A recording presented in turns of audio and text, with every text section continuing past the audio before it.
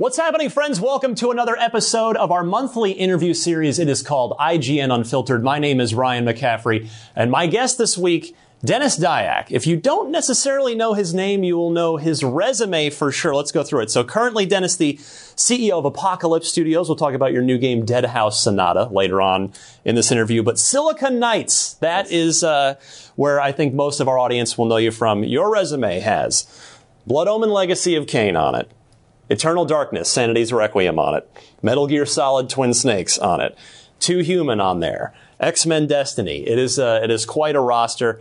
Thank you so much for joining me, Denis. Thanks for having me. So there's a lot to talk about. You've been an outspoken guy in your career. You've been a prominent developer with Microsoft, with Nintendo on the PC, PlayStation. You know everyone. You've done it all.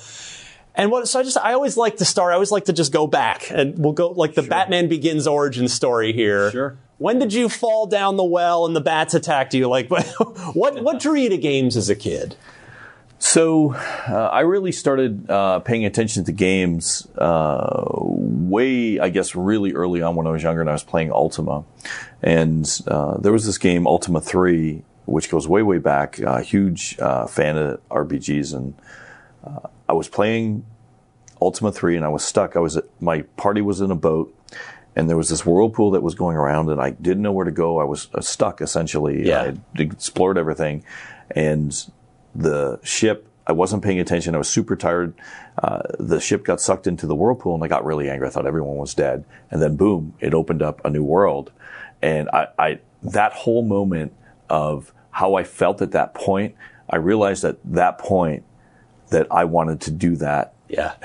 Give that experience to other people. That's cool. So I love that you can trace it back to a specific moment in a specific game. Exactly that time. Yeah. Have you had the opportunity in your career to speak to Richard Garriott about that? Yes. So I've spoken to him a little, not as much as other people that I know. And I'm a big fan of his games. He's a really good guy, but I've never had a chance to like sit down and have a coffee.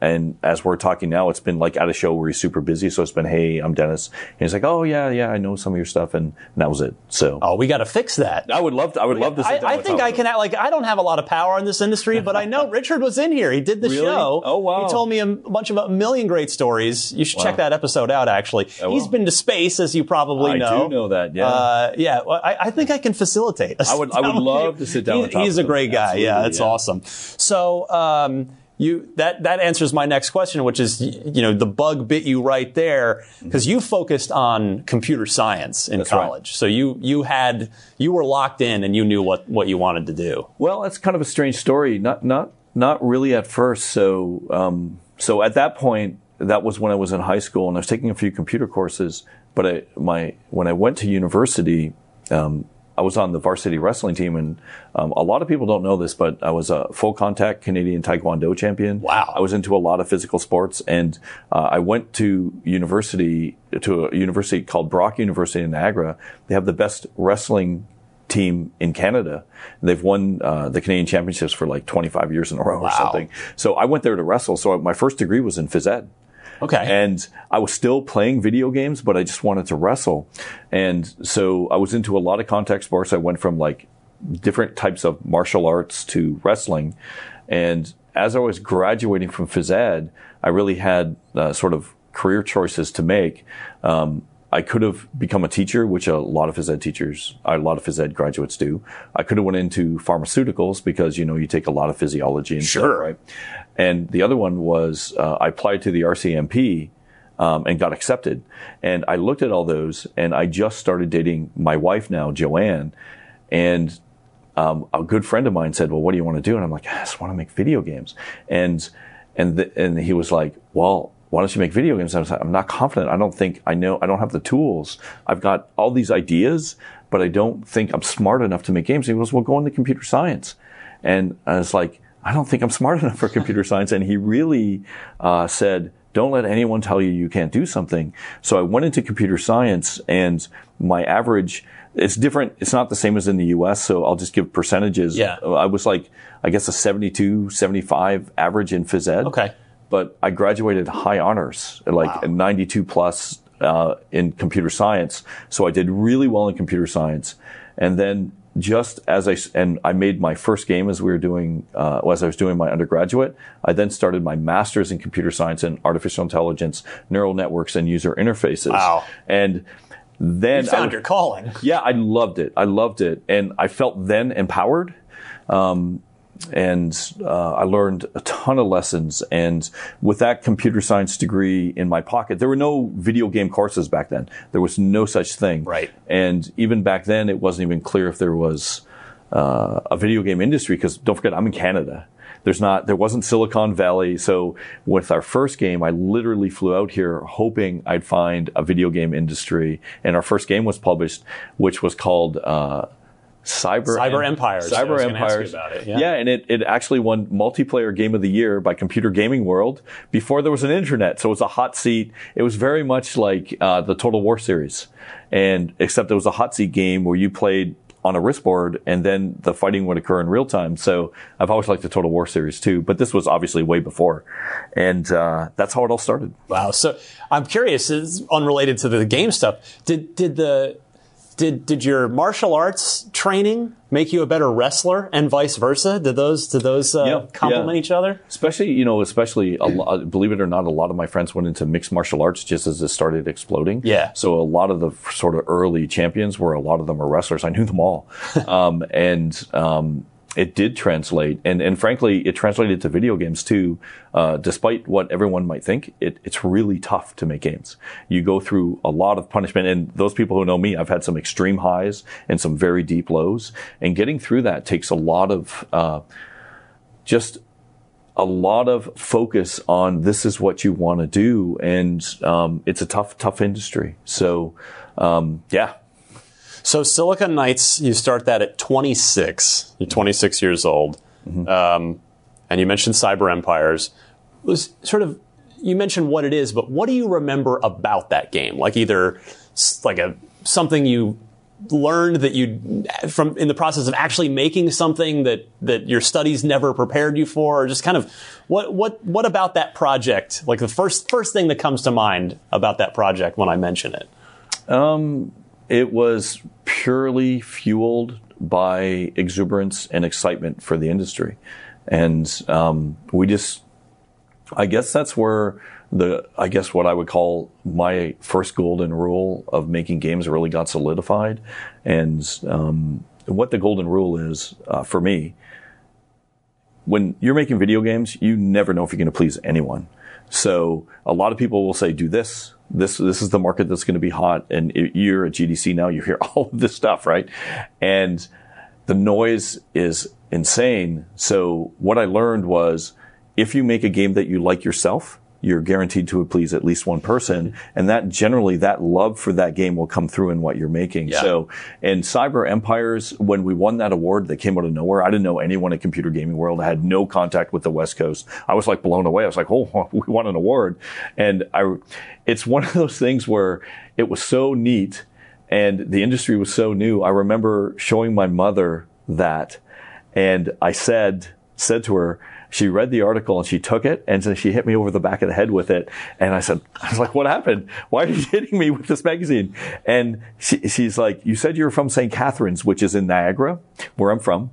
And she goes, you're not from St. Catharines, you're from Meryton, which is a small principality that got absorbed into St. Catharines. And I don't even refer to St. Catharines anymore. I really think that Niagara should be one city. And no one really knows St. Catharines when you talk about it here on the West Coast, but they know Niagara. Yeah. And that's what I remember from getting that. That was what your mom took away That's what my mom took away from it. And I was like, oh, God. So, those are some of the things that I remember from Cyber Empires. It was a really good time. We had no idea what we were doing, but the passion led to the finish, which I think is still consistent to what I do today. And did you get, did CGW send you a trophy? Did you guys get a trophy too? Yes, I think so. It's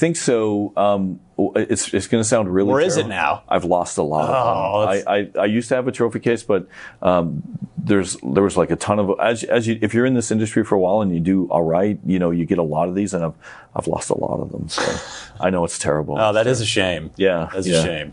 All right. So then let's fast forward a little bit to Legacy of Kain, Blood Omen Legacy of Kain. Mm-hmm. That was, I think maybe you disagree. I don't know. That was the breakthrough game, right? Absolutely. That was the breakthrough game. So what do you remember about that game? When do you know you've got something great? Is it not till after it comes out, or is it sometime during the development process where you're like, we got something here? It's really, so you have this feeling when you talk to people, there's this resonance, and it's never something you can put your hand on or something that you can touch and feel. There's no metrics you can go, this is a guaranteed hit, but there's that feeling that you have by people talking to you. And so I remember showing people all kinds of things on the show floor at E3. This is back when you'd show things before they were done. And this is way, way back. This is like, actually, might not have even been E3. It might have been CES back in the times when Vegas, things were, or Chicago. So the one story I remember about Legacy of Kain was there was these bunch of people were coming by, but then this Japanese person came by and he started asking me questions, and I started answering, and like I'll talk, and this went on for half hour to 45 minutes. Wow. Right. And I'm like, okay. And then, he walked away, said, thank you very much. And he goes, what's your name, Dennis? And I said, what we're doing. And so he walked away, and then 4 other people came over and like, you know who that was? And I was like, no. And they go, that's Mr. Arakawa. And he runs Nintendo of America. And I was like, I knew very little about the console industry at that point, because the PlayStation was my first, like, obviously I loved Nintendo, but I was like, oh, cool. And that's when I started thinking this could be a good game. Yeah. So it's one of those things where we were the only, so back then, so here's what I believe about Legacy of Kain. And I guess even with Dead House Sonata now, why I'm going back to, I think, my roots with Legacy of Kain. Legacy of Kain, I studied the medium a lot, and people will say, well, what does that mean? I'm a huge Marshall McLuhan fan. The medium is the message. And back then, when the PlayStation came out, for the first time, we had this technology called a CD-ROM, where 650 megabytes. That's right. But it allowed you, before then it was all cartridge. That's right. And I love playing RPGs, and I'm an avid reader. I hated reading on a television. Yeah. It was really blocky. It hurt your eyes. And I was like, wow, we can actually put voice on this so people don't have to read. And if you look at Legacy of Kain, and people don't necessarily remember, there's no text anywhere. It's all voiceover. And so that studying the medium, I think, really helped that game break out. And that's what I remember. There's a couple things about Legacy of Kain that I remember the most that resonate with me personally, is we were able to tell stories in a different way that people were used to. Not only was there an anti-hero where you're the vampire, the world hates you, and you're the only one who can save the world, but the way that we were able to tell the story hadn't really been done before, because that medium didn't exist. And the other thing was I started looking at what made that game successful, and I started thinking about engagement theory. Why was Kain, why did it stand out? What made Kain special? There's a lot of introspection there. Because that was our first RPG. Before then, we were doing real-time strategy games, right?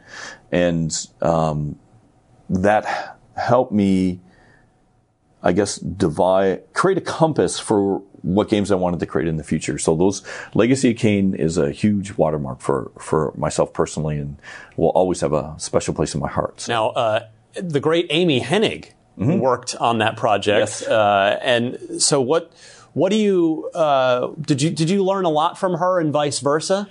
So it's such a strange thing. So, this is it'll probably shock you. And I've seen some interviews. I don't know if it's the one, that you did at DICE, but I've seen some things, at previous conferences. So when Amy came on board, it wasn't in a story capacity at all. She was introduced to me as an art manager. And, so I liked her. I liked working with her. And I think, so she came on the project where Legacy of Kain, it was ending. So she had just joined Crystal. And by time the project finished, I think that's when she became a design director. Yeah. So her role changed as we were there, but she was in California and we were in Niagara working on the game. Right. And she oversaw some of the game designers that came and worked with us in Niagara and stuff. And, you know, we went over the story and we talked about a lot of things, but it was more at the design and art level, and not the story at that point was pretty much set. Yeah. So, yeah. And so seeing her change and seeing her really come into her own in storytelling was very interesting. And so we talked a lot about theory and story, and I had no idea she was going to go in that direction. And I guess we're very similar in the ways that we think story is important, but we also come at it from two different schools of thought. I think she's very traditional in the sense of this is, you know, my opinion, and I hope she doesn't get upset. But it's not negative. It's she comes at it from a very traditional, character-focused perspective, where you look at poetics. Every character that has a line in a story has to mean something. I come up from a world-building perspective, so that's not traditional, and it's not necessarily 3 acts. And you really build the world first. It's a very sort of Tolkien-esque approach, or a Babylon 5 approach, where the world is almost more important than the characters. Right. And those are very different approaches, but they can result in the same things. And when she took over the Legacy of Kain stories afterwards, like, I saw the shift, but the gamers didn't, and they loved it. And it was just great to see that continued. And so, I haven't spoken to her now for 3 or 4 years, and I want to catch up with her as well. It's been, and I understand that I think she's at Google now. Is that correct? She's been playing around with some VR stuff, and yeah, she seems to be kind of waiting to see what she wants to do next from what I could gather. I could be wrong, but it's rumors. We're at GDC right now, in case people are wondering when this is shooting. But I thought she is now at Google, but I could be wrong. I don't know. That could be news to me as well. It's a rumor. It's a rumor. Anyway, I'd love to catch up. I think she's a great person, and it was really fun working with her. Yeah, she. When I sat down with her, she. In the context of explaining what her Star Wars game was going to be at EA, she completely deconstructed the Star Wars films to me in a way that was so like smart and so simple that I'd never even she's very smart. would have thought about it like that. Yeah. But have you followed along with her career in the sense of, have you played all the Uncharted games and kept up with? Not all, but a lot. Yeah. And I love her work. I think she does really cool stuff, and I look forward to seeing what she's doing next. That's for sure. All right, so we move forward a little bit. So this is Denis Dyack. This is your life. This is your career. Sure. So I mean this in the nicest way possible, but Denis, how does a studio in a quiet Canadian border town hook up with Nintendo? That's a really good question. I think because we were aligned so much in what we thought as development groups, and I'll tell the story, but let me explain some context of that first. There's really 2 schools of thought in the video game industry when it comes to making games and getting them out there. And the one approach is a very, what I would consider a marketing-based company, where they'll spend tons of money marketing a game, and usually potentially multiples more than they'll spend on the development. Those are marketing-based. That's most of the video game industry, where the budgets will be, maybe it's $100 million for the game, and the marketing budget's $500 million, right? And it's like this crazy numbers, right? Yeah, the Activision approach. Yeah, exactly. And Nintendo's very development focused, and we're completely development focused as well. And, you know, much easier to say for a developer. And so we, right after Legacy of Kain, we had a tech demo for Too Human.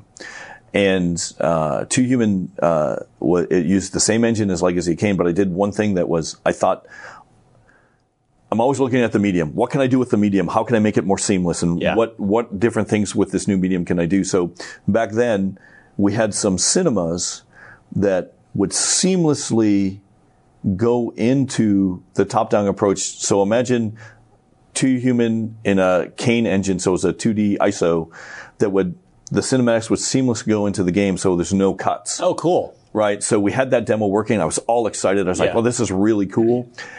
And Final Fantasy 6, I think, is it 6, was announced, and that's when they started doing the seamless cinemas, and I was crushed. I thought, well, we're going to be the first to do this, and then Final Fantasy is showing all the stuff at E3. But Nintendo was interested enough to say, well, clearly you didn't copy them because you're here at the same time. And they started asking why I wanted to do that. And I think when I started talking about the medium and where I see the medium of video games going, I think it aligned with them. And so we started very slowly, and we had to work with them a long time, prove that we could do technology. At the time, we were working on the N64. Yes. And so we had to write a lot of 3D stuff. For those who don't know, while we were working on Eternal Darkness with them, we got really, really far on Eternal Darkness with the N64, and then Nintendo made the decision that they would stop making games on the N64, and everything had to go to the GameCube. We had to start over. That was tough. That was tough. A lot of the team was very upset, but in the end, it was the right decision because the platform was really cool. I'm a huge GameCube fan, so yeah. So that's how that started. That 2 Human demo to them, not necessarily the game, but I think the approach we were taking to it really resonated with them. So I tell people all the time, for me, I love Mario Sunshine. I love a lot of stuff, but for me, Eternal Darkness, I think, is the greatest GameCube game. Oh, I really do. It's my favorite. I'll put it that way, at least. So do you think, based on what you just told me, I could absolutely see how it could be demoralizing to have to effectively start over after doing a bunch of God knows how much work on the GameCube or on the N64. But did that make Eternal Darkness a better game in the sense that did you have a chance to rectify any mistakes or reevaluate things and have a chance to make it again for the first time effectively? Well, yeah. So we had an opportunity to really look at, I think there's a lot of things with Eternal Darkness that really set it apart. Certainly one was the sanity system. Yeah, we'll talk about that. Yeah, another was the camera system. And if you remember at the time, all sort of, I guess, horror games were tank control. And what we did is we tried to do a seamless camera system that you didn't control, but sort of flowed like you'd see in a movie. And this was, I think God of War or Assassin's Creed, after Eternal Darkness came out, they certainly looked at it and adopted a lot of our techniques.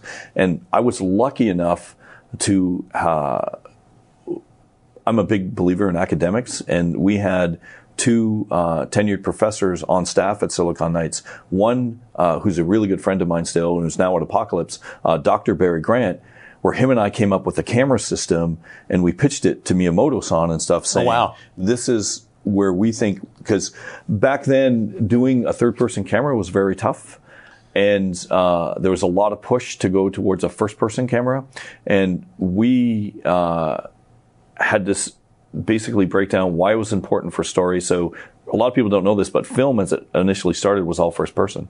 And then they started realizing by doing shots on people's faces and showing emotion that you can relate more and it's better for storytelling. Yeah. So I was able to work with Barry and our Dr. Barry Grant, and he was able to help me put together solid researched reasoning on why a third person camera would be better for Eternal Darkness. And the GameCube, of course, was very fast, and we were able to do very smooth transitions, and of course more powerful than the N64. So it was kind of like starting over, but we had a lot more polish time. The only thing that sort of took it sideways was, unfortunately, 9/11, where we had to rewrite a lot of the story. Eternal Darkness almost got canceled. Really? Because of 9/11. Oh yeah. Yeah. What in the story? Refresh me. Yeah. So, we had, it was very historically based, and we had a crusader in the game. And back then, after 9/11, there was a lot of talk about a new crusade, and lots of there was anthrax going through the mail, and people were like, anything with sort of Middle Eastern content, people were like, kill this game. And so we had to rewrite it and just remove all of that stuff. And there was nothing negative towards anyone. It was just an historical perspective about a fantasy game. But so we would have made launch of the That was of the goal. GameCube. Yeah, Okay. no, we were on target, but we had to rewrite several stories in the game and pull all that stuff out, and that was very, very different. That was an experience, but I'm really happy to say is that all the people at Nintendo, Iwata-san, I really miss him, Miyamoto-san, those guys care about good games, and I sat down with them. I flew down to Japan for all this, and I just told them I think this game should be made, and they're like, why? And they're like, can you do this? Can you guarantee you'll pull all this content out?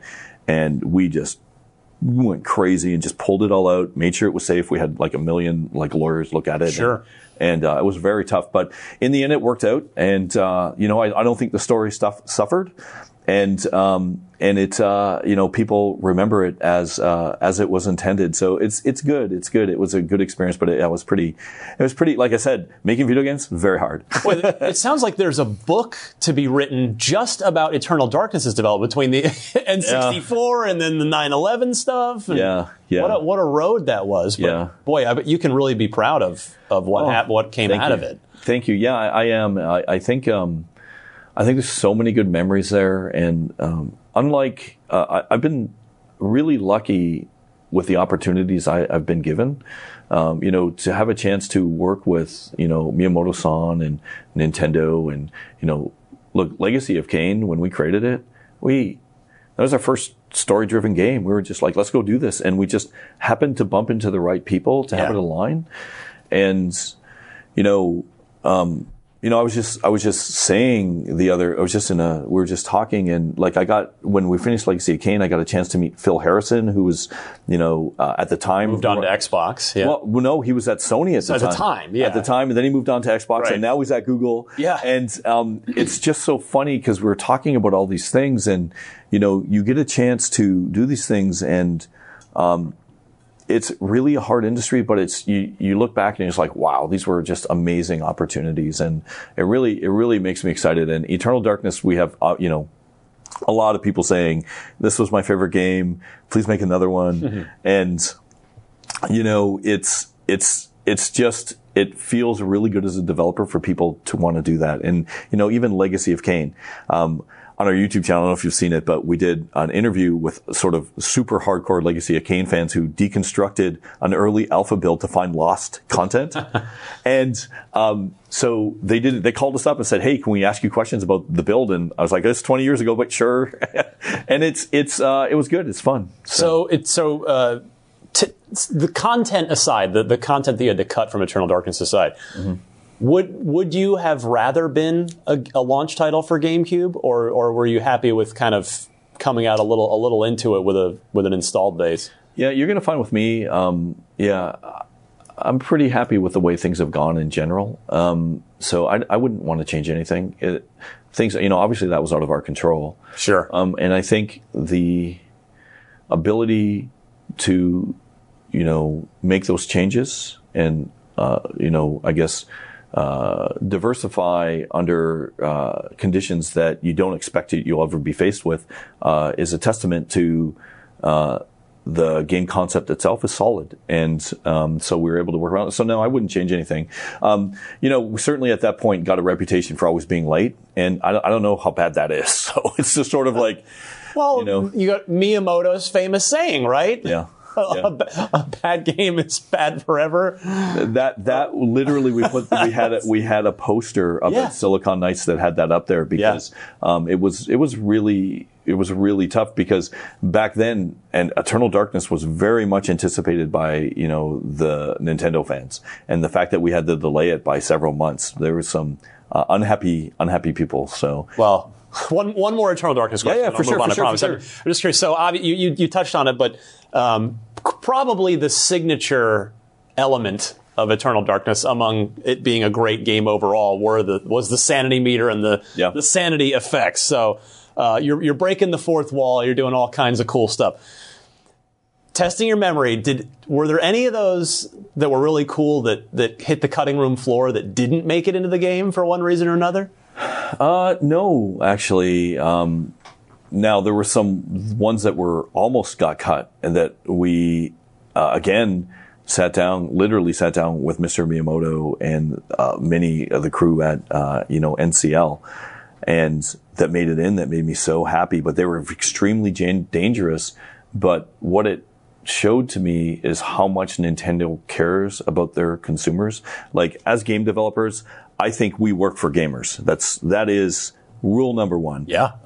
And so the particular sanity effect that I'm referencing here is the one where it starts deleting your memory card really slowly. So that was my personal favorite. I sat down and made sure that sort of meter went really slow, enough for people to start screaming. And I could see how Nintendo might freak out a little bit on that one. Well, there's a good reason, and I hadn't thought about it, right? Because I'm a game developer. I'm like, this is going to be awesome. And they're like, so Mr. Miyamoto sat down with a bunch of engineers and said, Dennis, what if someone looks at that, gets really angry, and throws their GameCube against the wall because they think it's bugged out? And he goes, is that our fault? And it caught me. I was like, I don't know, maybe. And he goes, well, what do we have to do for customer service for that? Have you thought of that? And I was like, I haven't. He goes, have you ever seen anything like this before? And I was like, no. And he goes, well, what do you think? And I said, I think because you're saying, have you ever seen this before, that we should do it, because I don't think anyone has done it before. And he sat back and everyone looked around and they're like, we think this is very risky, but we'll do it. And that's what I remember the most. With Eternal Darkness, we pushed a lot of barriers. Like, Eternal Darkness was not a typical Nintendo game. Oh, no. And when you look at the whole Lovecraftian mythos, it doesn't appear in any other Nintendo franchises, right? And the whole idea that they would walk down that road with us, and think about it, again, talking about Babylon 5, multiple characters. There's like 12 characters, most of which die. Right. And that is not a typical game that comes out of Nintendo. And they were on board so far to even, with that example. And I had never considered that possibility. And there's a lot of, I think, goodwill that went into that, and they believe in gamers, and I said to them, I think that experience will be something that gamers will remember forever. And, I think so. Yeah. It's my favorite. So how did Eternal Darkness do sales wise? Like, be honest, like, did it do very well? Yeah. It did. Sure deserved to. Well, it did well, considering, the numbers on the console. And the GameCube, which is one of my favorite consoles, did not do well compared to other consoles. Yeah. So if you look at what we call penetration rates, our number of sales for the number of consoles out there, it did well. However, because the GameCube did not sell as much as, say, the Switch has, or anything, right? So it was the lowest selling console. It didn't break 1 million units. It got close, but which was unfortunate. And but I think it resonated really well with the Nintendo crowd. So Legacy of Kain sold more, and at the same time, which is great. But I think in many ways, Eternal Darkness really had a strong resonance within the Nintendo community, and many people have said to me, that's my favorite, GameCube game of all time. And some have said of, Nintendo game of all time. And so, though it didn't do the numbers, maybe I'm happy to say it's kind of like a Blade Runner. Like, Blade Runner is my favorite film of all time. Yeah. It did not do massive box office numbers. Right. I don't care. I just look at it as like, what did it do, as an achievement? And, I think it changed the way people thought about video games, which is important to me. So who does Nintendo own it? Yes. So yes. They've got it. Yes. Have you talked to them? I mean, we'll talk a little later about, there was your spiritual successor. Yeah. You tried to, it sounds like it was a good process with Nintendo, and they really believed in you, and you believed in them, and well, why haven't hasn't this game come back around? Well, there's either from you or even from somebody else potentially if they own it. Well, there's a bunch of stories related to that. So the first one is, a lot of people are always asking, well, why did you leave Nintendo? And I love Nintendo. I always will love all the memories. And back in that time, it was when the Switch was coming out, and there was a complete shift within Nintendo to move away from deep RPGs and story-based games and move towards quick, I would say, like party more games. portable friendly stuff. Yeah, and that was the whole goal of Nintendo, and they wanted us to make those kind of games too. And I didn't think that I could serve that role well. Don't get me wrong, I loved Nintendo. They were always good with us, and I just,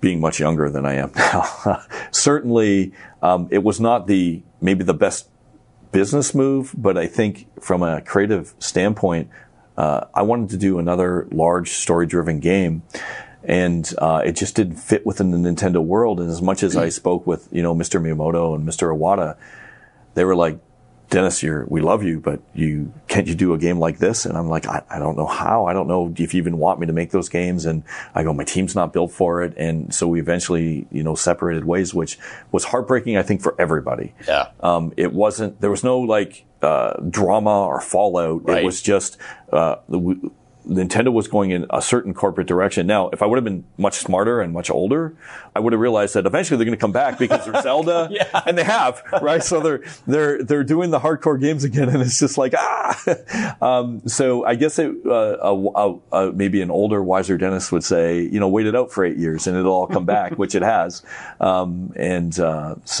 So the door could still be open. You never know. I would always love to work with Nintendo, and I've got a lot of good friends there. And, so with Eternal Darkness, a lot of people don't know this.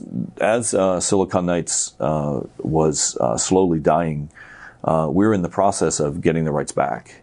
And but it never completed. Yeah. So when you look at Precursor and the spiritual successor, there were still, even back then, potential negotiations going on, but it obviously never happened. Right.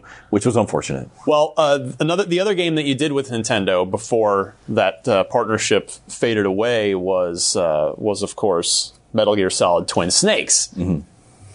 Do you get to work directly with Kojima much on that? Is he super hands-on with something like that? Or well, he was hands-on. So, the story, I think, tells the clearest picture from a perspective of, we just finished Eternal Darkness. I remember all this because it was in the summertime. It was my birthday. I had my birthday. My birthday is July 24th, so I was at Nintendo getting Eternal Darkness. I just finished. We're getting all this stuff. People are super happy with it. And I'm sitting down and we're talking about our next projects and what they're going to be. And I'm thinking it's probably going to be Too Human. We'll talk. And then there's a large cafeteria at NCL. And so I've been working with Mr. Miyamoto and Mr. Iwata for some time. And so Mr. Miyamoto comes over and he starts eating sushi with me, and it's no big deal. So we're just talking. But then Mr. Iwata comes over, and then everyone in the cafeteria is looking over, and I'm like, okay, what's going on? They sit back and they say, hey, Dennis, we're thinking about doing a Metal Gear Solid. Would you be interested in doing it? And I'm like, so I almost choke on my food. I'm like, what? And, we've been talking with Mr. Kojima, and he's always wanted to work with us. And, he wants to do a Metal Gear Solid game. And, unfortunately he's working on Metal Gear Solid 3. He's too busy. And, I told him that I had a perfect team. And he goes, that team is you. And I went, what? And he's like, do you want to do Metal Gear Solid? And I go, is this serious? And he's like, yes, this is very serious. Wow. And so they're like, yes, Dennis, this is serious. And I go, if you want me to do a Metal Gear, I'll do it. I said, I have no idea how this is going to go or what we're going to do. And he goes, that's okay. We've got a meeting tomorrow in Tokyo. We're all going on the bullet train. And so we got on the bullet train and the deal was done. I again came from Japan home and told people we were doing Metal Gear Solid, and people were like, what are you talking about? Dennis, what have you done? Yeah, exactly. But there's another example of what an awesome experience, right? So I think we brought like 15 or 20 people to, Konami headquarters in Tokyo, sat down with the team. Everyone got to know everyone. We really, got to learn, Mr. Kojima's thought process on all of the stuff that he was doing. Yeah. And our job was to take the gameplay of Metal Gear 1 and Metal Gear 2, put it in, make the game, and, sort of work on, making something new while he was working on Metal Gear 3. So he visited the studio often. We had video conference calls all the time. So yeah, he's very hands-on. He's a great guy. And man, those guys, they work hard, so they're, always working towards perfection. And I think from a polished standpoint, I don't think anyone does anything more polished than him. He's way up there. It's certainly in the top 10 in the industry. And I would say like Eternal Darkness cinemas compared to his, his cinemas were much more polished, and we learned a lot from that. I learned a lot, and how he did it, and that was my next question: is what do you learn from Hideo Kojima? Just how he will get things done, and not when. Often in this industry, you'll hear this a lot from anyone, not just like doing X is impossible. And I've never seen him like say, I'm going to do this and not be able to solve that problem. And some of those problems are like steep hills. I'm like, well, how are we going to do this? Like there's even times at Metal Gear, I was like, how are we going to do all this? And it all came together, and it was just like, wow, okay. And it was just a tremendous experience. So, all right, let's fast forward to Too Human. I think we're up to here. Yes. How do you end up hooking up with Microsoft on that? Well, so that was literally from the previous conversations where I said, you know, with Nintendo, we didn't know how to do party games, and the same guys. So we have agents. We had agents at the time, and the agents that represented us and got us connected with Too Human. Right.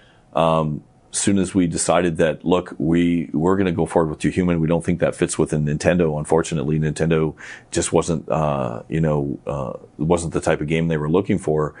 So we said, hey, we're going to have to take it to the market. These guys were connected with everyone in the industry, and I guess, well, Microsoft was also in Seattle. They heard right away, and we had meetings really fast, and it happened like super fast. They were like, we love this game. We want to do it.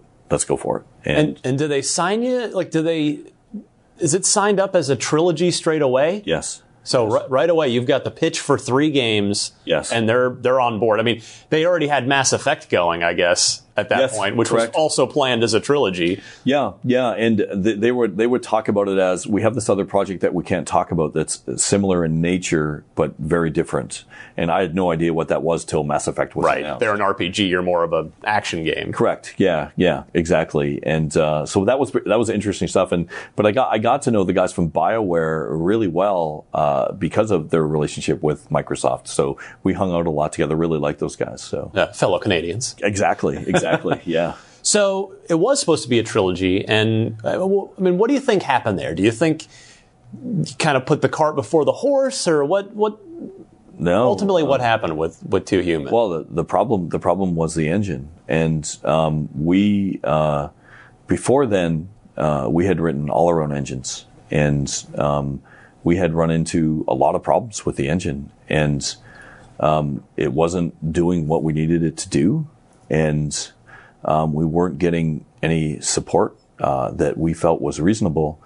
And it delayed the game massively to the point where we rewrote the whole thing. And it was, well, then, there's a litigation, and it was not fun at all. Yeah. And that's, I guess now's as good a time as any to bring that up. Yeah. So, July 19th, 2007, Silicon Knights sued Epic Games for failure to, quote, provide a working game engine, causing you guys to, quote, experience considerable losses. These are all from the suits. Yeah. The suit alleged that Epic was sabotaging Unreal Engine 3 licensees. Silicon Knights lost that lawsuit. And do you have any regrets for how all that went? And as you sit here, years later? Regrets. Well, it's a funny kind of thing. You're right. I've never talked about this ever, I don't think. Well, I regret we lost. I regret that it didn't turn out differently. But I don't know what you can do. You do the best you can with the information that you have. And we faced insurmountable problems, and so did a lot of other developers. And the industry is it's a very hard place, and it's a very closed, it's a very tight-knit community. Yeah. And when we did that, it was extremely divisive, and we found out really quickly that people started choosing sides very fast, and that was really tough. The other thing that I underestimated was the amount of time that a lawsuit will take in your mind share is devastating. So it's not the it's not that the lawsuit didn't have its merits or that we shouldn't have done it. But when I look back now, if I were to realize how much time I would have to put in that versus making games, I would maybe reconsider not doing it. Yeah. And it's not because of the loss. It's more because of the time taken away from making games. So, it's tough. So anyone thinking about litigating, I would always say to them, be really careful because it's going to take a lot of your time. And as a matter of fact, it's probably going to take almost all of your time. And then when you, even when you look at X-Men Destiny, I was not working on that project a lot near the end, almost at all. And, and I think that has a toll, and it had a toll on Silicon Knights because I was the main creative force, even though I was the founder of the company. I had other people doing the finances and the business. I was the main creator. And then when I get sucked in wholly into a litigation where that's all you're thinking about, it's not being funneled into the creative process, which is where I think I'm sure I'm it's a domino effect on the rest of the team there. It strains everyone else. I'm sure very hard on the team. It's very hard on the team. Yeah. I think one of the worst things when I think about the litigation is, myself, like even being a wrestler and like when you wrestle, when you lose, you get beat up. It hurts. So that whole experience, I'm a big believer in life prepares you for things. And I've got some crazy stories sometime. I don't know if we'll tell it here. We'll see. But life prepares you for things. But what it wasn't prepared for with, I would say the Epic litigation was all the damage that it caused around me. So, certainly, Silicon Knights was over 200 people, massive job loss. Huge job loss in Niagara. Niagara is a very small town. There wasn't a lot of high tech there. It was devastating. And, the impact on the families and, all the people that were affected, was pretty devastating for me personally. That was the hardest thing. And that I wish wouldn't have happened, but it happened. So, like, I think for me, I've been through a lot and I'm like, okay. But that was a surprise, and that was wish I could have done better. So I'll ask this follow-up with all due respect. Yeah, you got countersued, and they won. Mm-hmm. So when that happens, are you able to sort of look in the mirror or sit down with a psychiatrist or whatever sort of works for you? Do you ever kind of look at that and go, okay, well, boy, if we got countersued and we lost that, maybe we really were in the wrong here? Like, where do you kind of... I don't think so. I think, obviously, some people will disagree, but, you have to really understand how the court systems work. And, I think we were, for those people who are in the industry and what happened, we had, extremely amazing evidence for what we had. And it's the court process itself. What I became really disillusioned was with the court process and how this stuff works.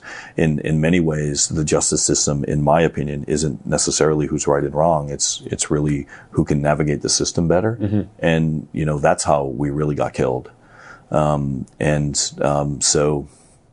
the copyright stuff, it was my understanding of it, from my memory now, and which is still pretty good, was there was like 1,000 lines potentially of comments, not even of code, that was later deprecated out of 3 million lines of code. So we're talking like less than 1% that they got that award for, and that's not a lot of code. So, but there'll be arguments, and there'll be like, I don't want to relitigate that or bring that up, but no, it doesn't change my opinion on things at all.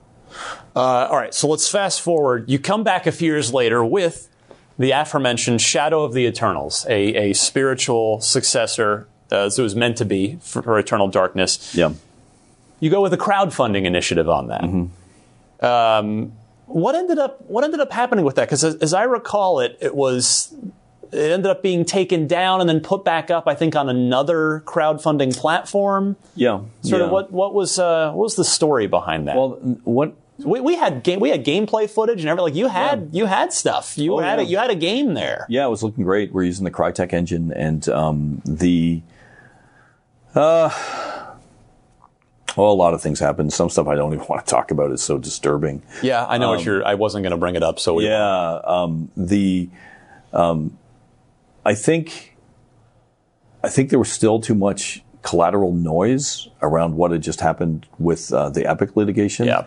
That the consumer confidence was not in line with what we were building. And what we were building, like, as far as I look back in time, we had a running demo that people played at Comic-Con. Like, we had like 400 people play that demo. So it was solid. It was a solid running, but it just wasn't enough to get us over the hump of confidence for the consumer. Then we had a bunch of uncontrollable things happen, and it was just didn't happen. It was very disappointing. But in some ways, like a lot of things in life, maybe in the end it's the right thing. I don't know. I love Shadow of the Eternals, and when we started Apocalypse, I looked at it, and we all talked, and it was like, this is not the right time for this game. There's still too much baggage with it. Yeah. And so we moved on, but it was really tough. Very, very hard. We worked on that. I'd say everyone in the company worked on that game for a year, just on their own dime. And never came to fruition, unfortunately. We tried. So now we fast forward. The game behind me here on the big screen is Dead House Sonata.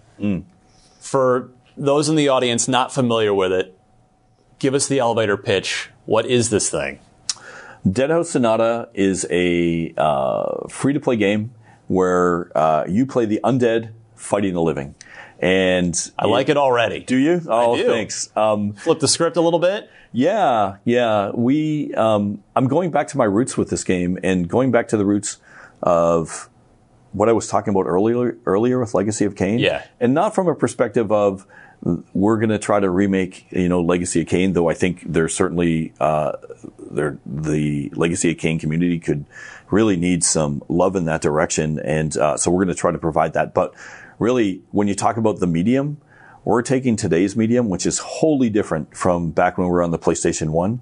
So today's medium is multiplayer, and a lot of people say watching games more than they're playing. So if you look at Twitch as an example, sure, you have more people watching a League of Legends game than are watching the Super Bowl. So you have a lot of people watching as they're working and stuff. So imagine if we integrate this medium into a game and take that medium and take advantage of it. That's what we're trying to do with Dead House Sonata. And we're trying to do story that really pretty much is ignored with multiplayer games. So we want to take a narrative approach to this, and at the same time, we want to integrate storytelling into this medium where the audience can participate. Imagine back in the day when you're sitting in a Greek play 2,000 years ago, you actually had agency where you could say that's where thumbs up, thumbs down comes from. Yeah. If a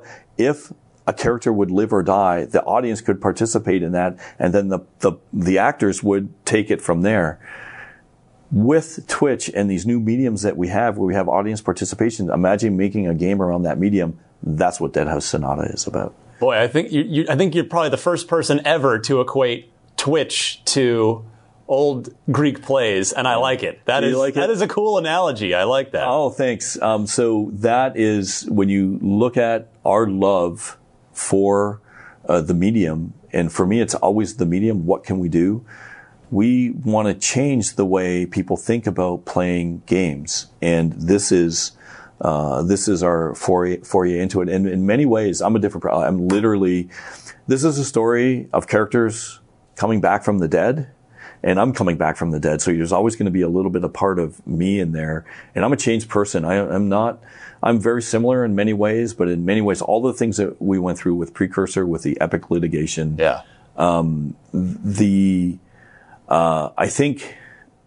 I think now my perspective and where we're going with this story is really going to resonate. And all my experiences, all the fantastic highs that I talked about of hanging out with Kojima-san and Miyamoto-san and Iwata-san, seeing Silicon Knights get destroyed by the litigation, trying to, have a few false starts like with Precursor and Shadow of the Eternals, has brought me here to do Dead House, I feel fairly confidently that Silicon Knights could not have done Dead House because it's such a different medium.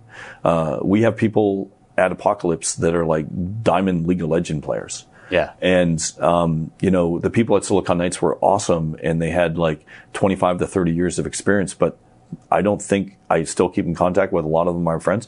They're not playing League of Legends. Yeah. So the mediums have changed so much. Bringing in these people and doing what we're doing with this is something that inspires me. And when I go on to do something, when we're trying to do something, we're trying to really make a difference in the industry. And I think that with what we're doing with Dead House Sonata is going to be very different. And there's going to be, a lot of things that people know from our games they can come to expect, but it's going to be free to play, which is, hey, it's a greenfield for me. I don't claim to be an expert in it, that's for sure. But I think the free to play games give people an opportunity to try something before they invest any kind of financial, investment on. They don't never have to if they don't want to. So, it'll be interesting. It's funny that you've been talking about the medium and the medium being the message and that being almost a mantra for you. Because now that just even over the course of this conversation, you've really actually lived that. You've gone from probably three and a half inch floppy disks to cartridges and CD-ROMs, and now the internet and persistent connectivity. I think it's very astute. And, I mentioned Dr. Barry Grant. We were talking about, how each sort of, he really talks about film theory and different directors and the auteur theory and what are the different techniques of Alfred Hitchcock, say, compared to other directors, Alfred Hitchcock going to be one of my favorites. And we sat down one day and we were talking and he said to me, well, what's your thing? And I sat back and I go, I don't know if I know. And then we started talking and then we got to the point where it's like, I think it's studying the medium.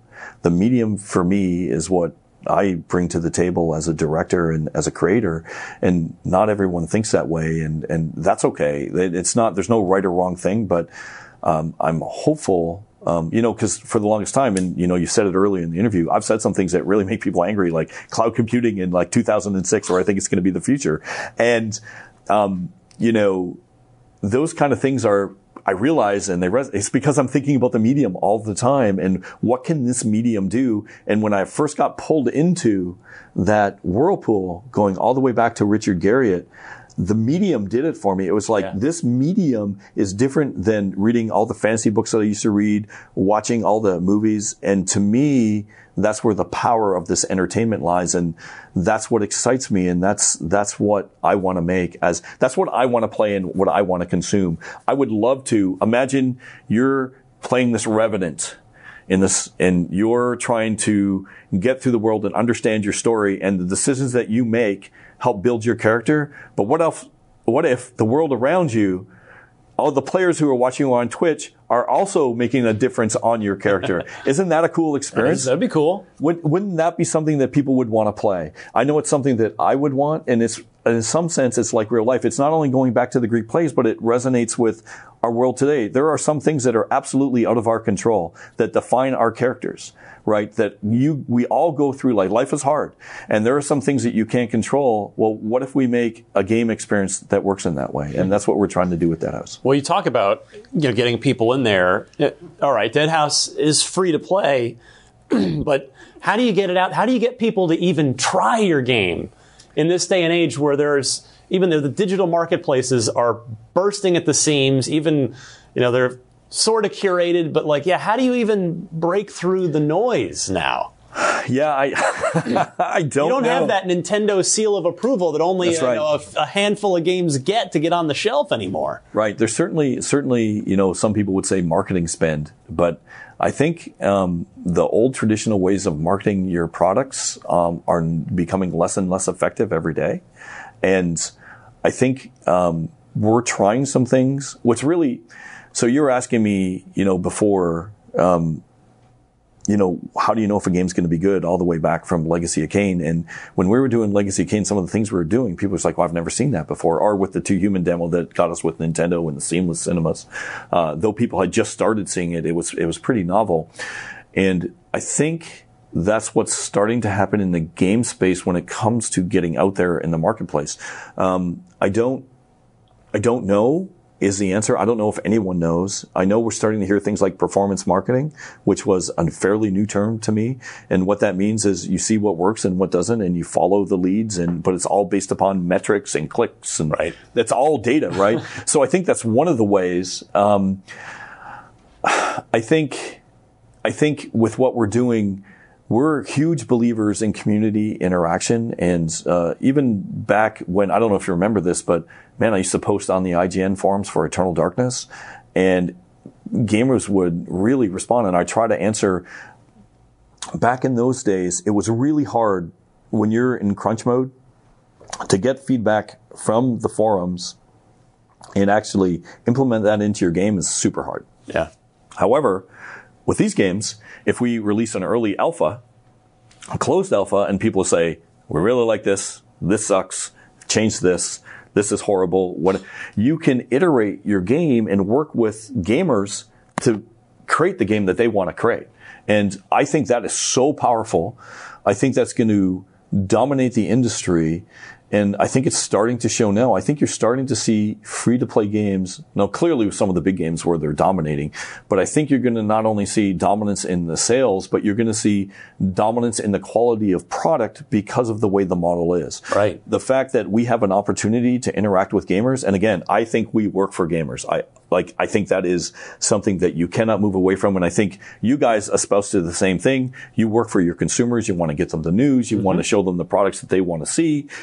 And you work for consumers too. And I think you always must stay consumer focused because, without gamers and game fans saying that they like Legacy of Kain or they like Eternal Darkness, what good is it? What does it service? It services nothing. So my job is to entertain and hopefully bring people to a place where they have memorable experiences and can escape life. And that's why I think these new models are so exciting. But I don't pretend to know the answer beyond what I've said. So, well, what do you hope that your legacy is in this industry one day after you've retired and however many years from now? Yeah, I hope people remember my games for trying new things and making a difference in the industry. I know I was talking to a lot of people about this, especially when you're going through good times, you get lots of friends. And when you're going through bad times, that's when you're going through the tough times is you realize where your true friends are. Because they'll still talk to you and not look at you like you have leprosy and stuff. And those, when I started asking those questions, like, was this a good game? Why did this happen? Why did this game resonate? And why did people like this game and not this game as much? And what did I do right? What did I do wrong? And in the end, another friend, another academic of mine, said to me, Dr. Jeff Howard, he's like, when we were talking about Too Human at the time and all the research that we did into Norse mythology and how that resonated with people, still have a lot of gamers coming up to me saying, Dennis, I love the story in Too Human, would love to see a sequel. And surprisingly, a lot of people don't know this, Too Human sold 1 million copies. Did much better than what the perception is. And which is crazy, right? People are like, oh, that game didn't do that well. No, that game actually did pretty well. Was Microsoft mad about all that? I don't know. I have to ask them. I don't want to speak for Microsoft. But it was one of their best-selling games that year. And but he said to me that it's the story that will be remembered. It's the work that will be remembered. And that helped me a lot. And I think, when you look at your body of work, you hope that it's remembered for the good things and for the things that you contributed. And I hope that people see that we tried to do something different. And a lot of the stuff comes from the heart. Like even the Sanity system, I'm sure a lot of gamers have heard the story before, but I was really frustrated to hear about the movement about violence in video games causing people to become violent. There was no evidence for it. So, and I was on the committees looking at some of the research for the IGDA and all that kind of stuff. And I just got so frustrated. I was like, well, people think we're messing with their heads. Let's try. Let's see what happens. And that's where that spawned from, out of my emotional frustration with what was happening in the real world. So, and in many ways, Dead House Sonata, I feel I'm coming back from the dead. So you're going to get that piece of me, and hopefully it'll resonate well with people. So yeah, that's what I hope gets remembered. All right. Well, Dead House Sonata, the new game, the free-to-play action RPG, fair to call? Yeah, action RPG, multiplayer. Yes. And we've got one thing I want to talk about, if it's okay. Please. I've got a cat shirt on. Yes. And we, as we're at Store will be open by now, we have an Adopt a Cat drive. So if you adopt a cat and show that you've adopted a cat, we'll give you twice the amount of in-game currency. So That's great. Yeah, we have 3 adopted cats in the studio. This guy kind of looks like Lord Cheeseburger, and we adopted 3 cats. We went into the Humane Society. We said, because we knew we could take probably 3 cats. It's a big office, and I said, give us 2 cats, or give us some cats that no one will adopt. So we got a couple cats that couldn't be separated. They were brother and sister. Yeah. They were 7 years old, and pretty overweight. So that means there'll be some medical problems with them. And I thought, okay, so we adopted them, and that's Lord Cheeseburger and Callie.